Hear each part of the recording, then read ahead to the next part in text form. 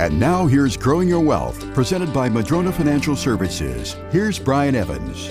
The biggest investment category in the world is the category of bonds. The amount of bonds outstanding in the global markets is larger in value than the amount of all stocks combined. It's bigger than all the real estate combined. It's bigger than all insurance companies' investment products combined. And it's bigger than cash and cash equivalents. So what is this area, and why do we hear about these lately as losing money? Because bonds typically have been bought to lower volatility in a stock market portfolio. When you buy bonds, you're buying a promise from somebody to pay you interest. So that's their bond to you. So why do bonds lose value when interest rates rise? I wanted to answer that with an example. So let's say you went out and purchased a $100,000 treasury bond for 10 years back when they paid, say, 1%. And so for the next 10 years, you know you're going to get 1%. But let's say new ones are paying 3%.